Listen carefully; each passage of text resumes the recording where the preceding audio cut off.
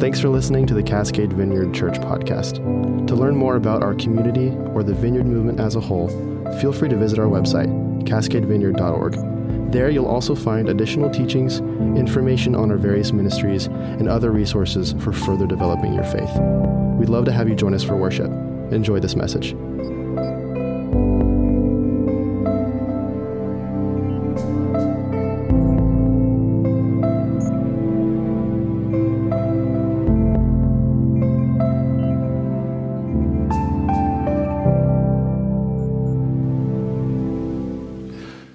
Good morning, friends.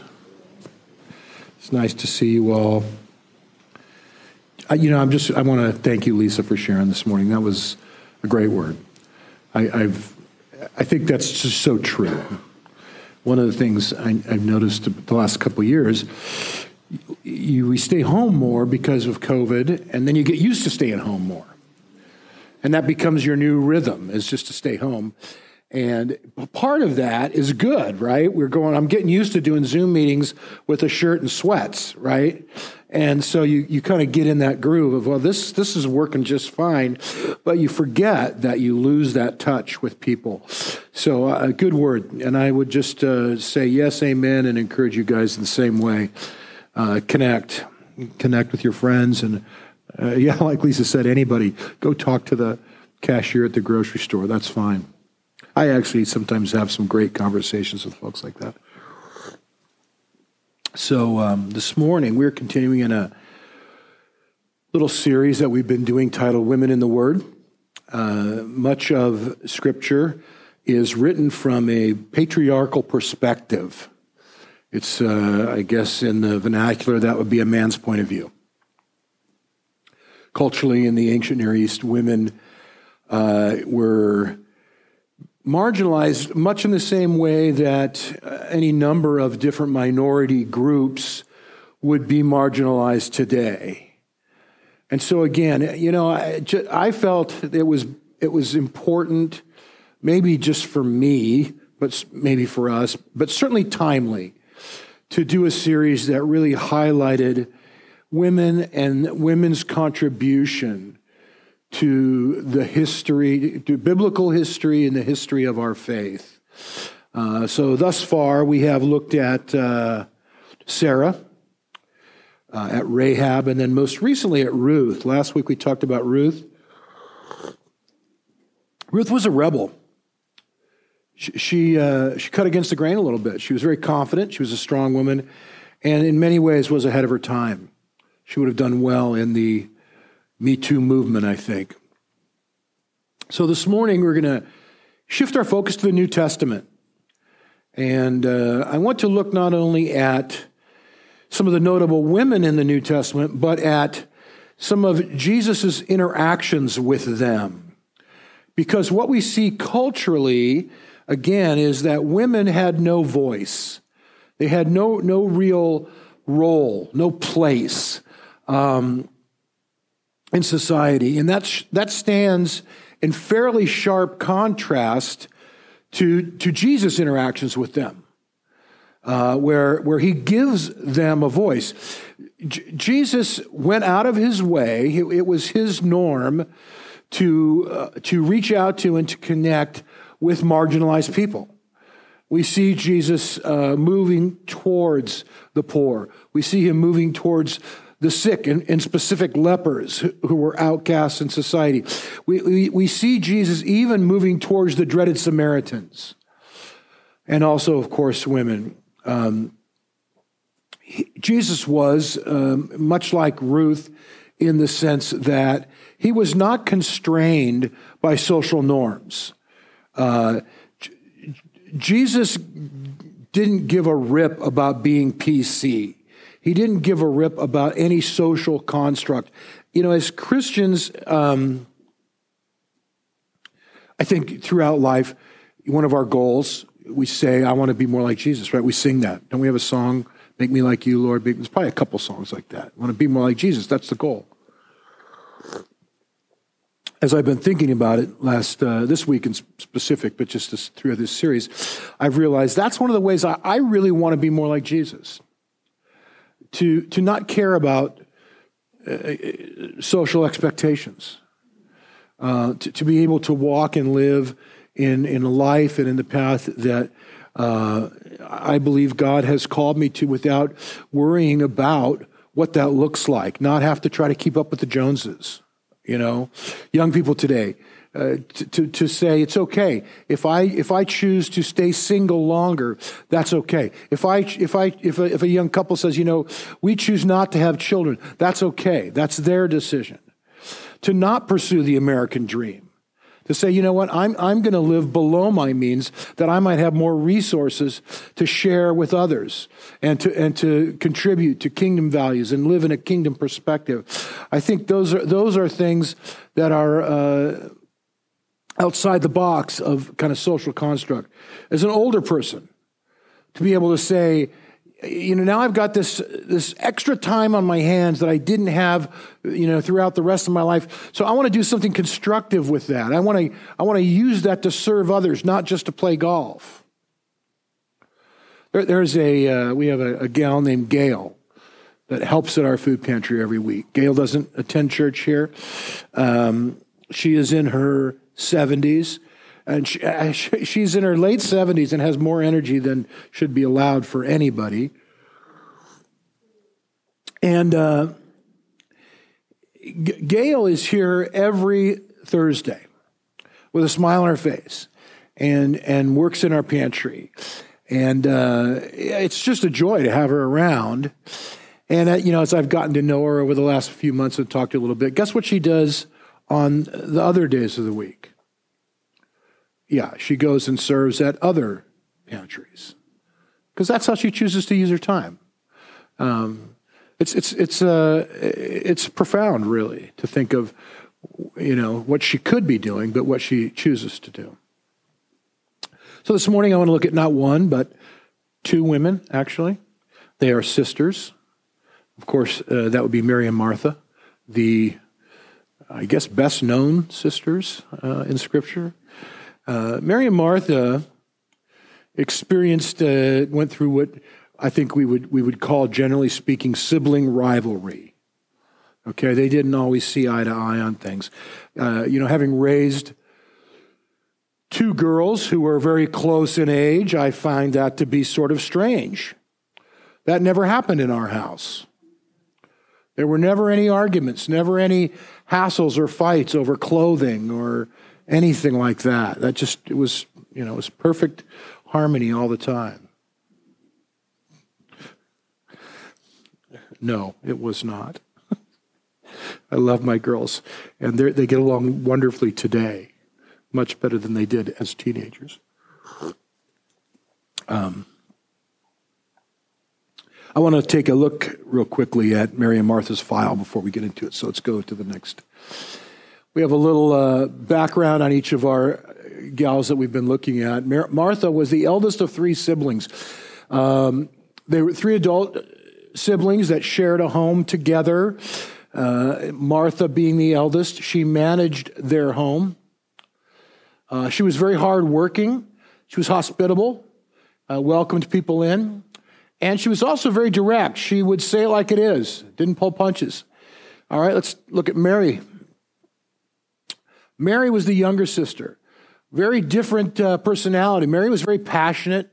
She loved deeply and extravagantly. She was contemplative, probably more focused on prayer and worship and that sort of thing, maybe at least in the traditional sense, than her sister. And she was not really concerned what others thought about her. And so we can see that these two ladies were really very different than one another. So why don't we go ahead and just pray, and then we'll take a look at their story. Father, thanks for giving us insight into the different women that really did contribute to our history as followers of Jesus. We love that. We love your word. We love learning and growing in your word and becoming more like you in every way. In your name we pray. Amen. So the story of Mary and Martha is recounted for us in both John and Luke. We're going to look at Luke today, But I want to begin with just one verse from the Gospel of John. John makes a little parenthetical statement to kind of help explain some things that I think is good for us. So let's look at John real quick.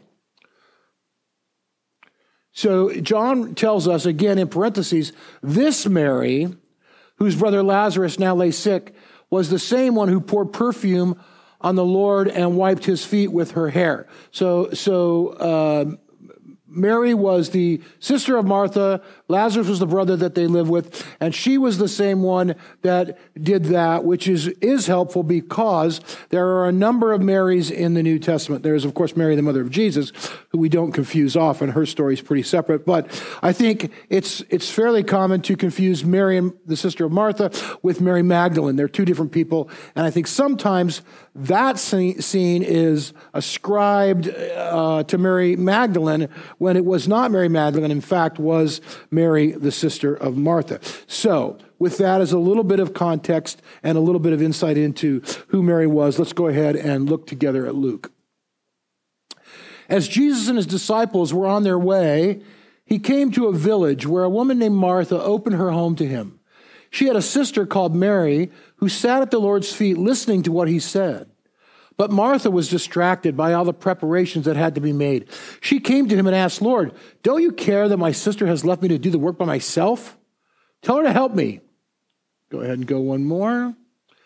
Martha, Martha, the Lord answered, you are worried and upset about many things, but few things are needed, or indeed only one. Mary has chosen what is better, and it will not be taken away from her. Okay. Context, we've said many times before, is important. So the context of this passage is really mission. That's the context. At the beginning of this chapter, if you, and I would encourage you maybe to go read it in context later. We won't take the time to do it right now. But at the beginning of this chapter, Jesus sends out 72 of his followers to go and really spread the word about him. He gives them some instructions. He says, hey, look, if people open their home to you, if they welcome you, then stay. If they don't, shake the dust off your feet, move on, go to the next place.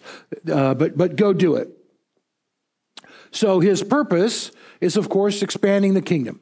He now is extending the opportunity to do that beyond himself, beyond the 12, to this larger group of people. He's sending them out. And I think it's important for us to know this, that there were, among that group of people that went out, a number of women. And I want to go back just a little bit, 2 chapters in Luke to chapter 8 to get that. So this is just before the passage we read. Jesus traveled about from one town and village to another, proclaiming the good news of the kingdom of God. The 12 were with him, and also some women who had been cured of evil spirits and diseases. Mary, called Magdalene. So Mary Magdalene was traveling with Jesus. Mary and Martha were in a home that they visited.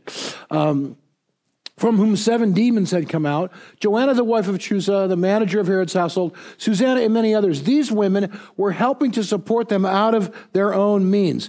And so Luke identifies for us that women were a very integral part of Jesus' mission and his ministry. They were helpful on multiple levels. I think that's important for a couple of reasons, but in our context today, it's important because in a group like that, there obviously would be different people who had different roles, different gifts. We understand that in ministry today, right? Not everybody is called to teach kids. Not everybody's called to do any one thing, and that's why we complement one another. So within that group, there would be both men and women who would have different gifts and take care of different things that needed to be done. And so sometimes when we look at the story of Mary and Martha, I think I've heard it taught this way any number of times. You come away with the impression that Martha really just didn't get it. Okay, she missed the point, which has always bothered me because personally I identify with Martha more than Mary.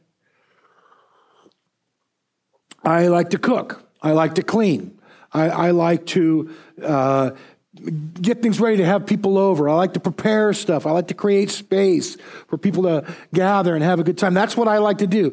And I'm really the true confessions, I'm not really a contemplative. Sitting and being quiet is hard for me.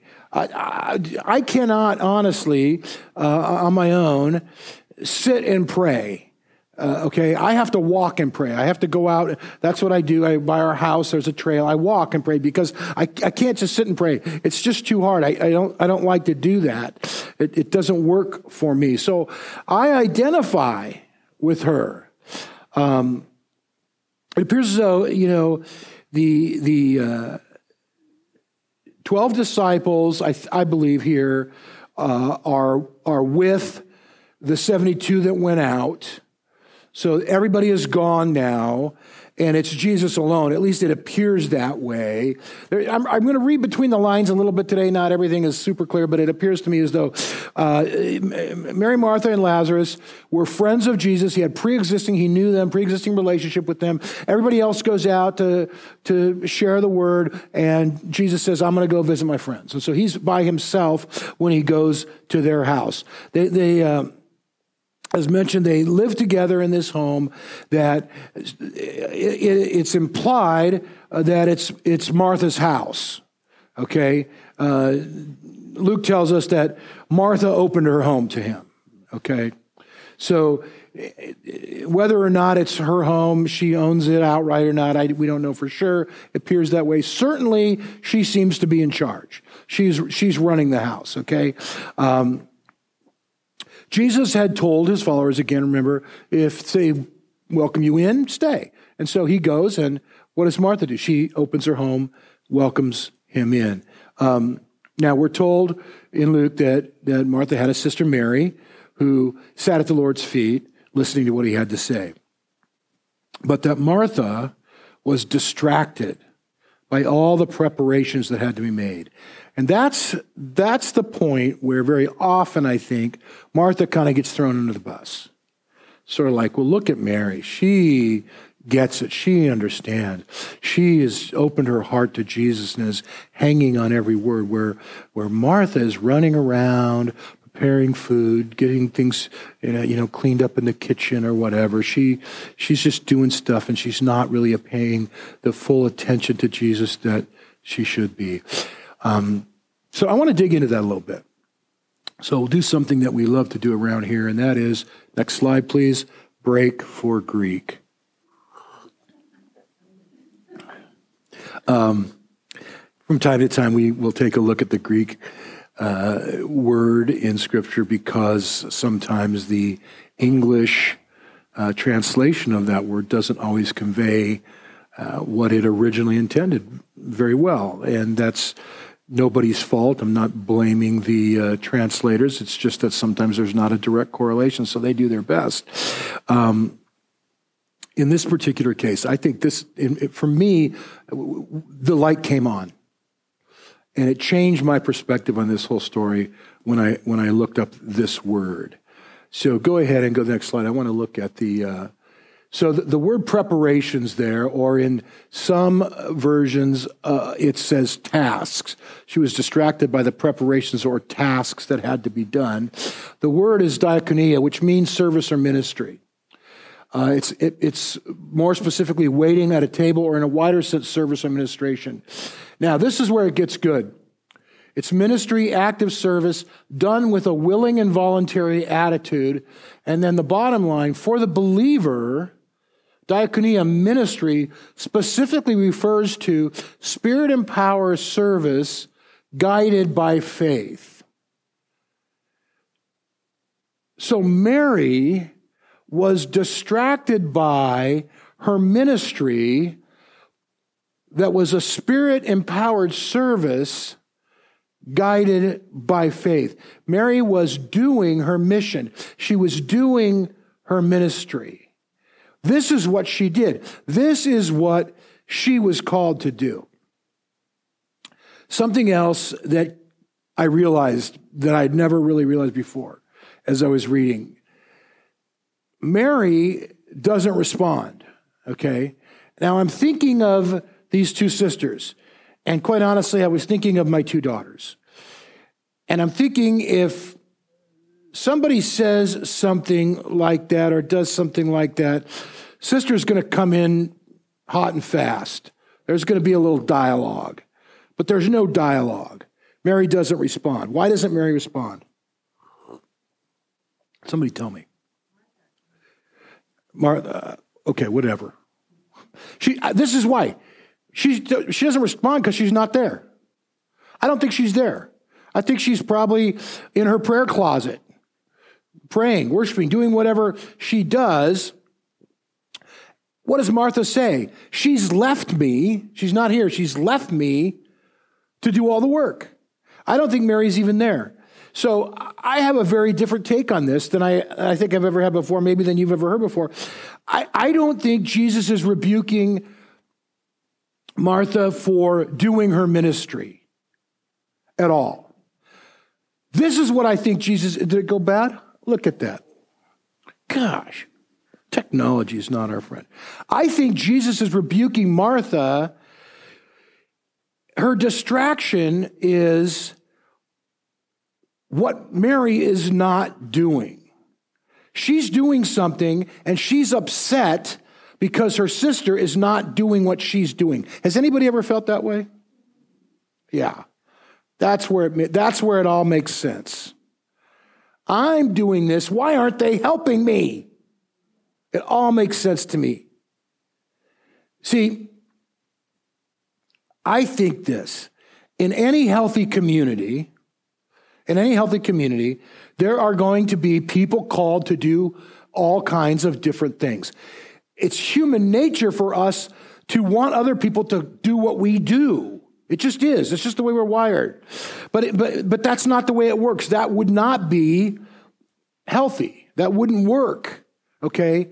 If everybody was called to be a Sunday school teacher and teach the kids, nothing else would get done. If everybody was called to be a worship leader, nobody would set up the chairs. In any community, there are people called to do all those different things. There's people called to teach, people called to lead worship, people called to set up chairs. There are people that are called to pray. Some people, that's their gift. They're prayer people. They're intercessors, we call them.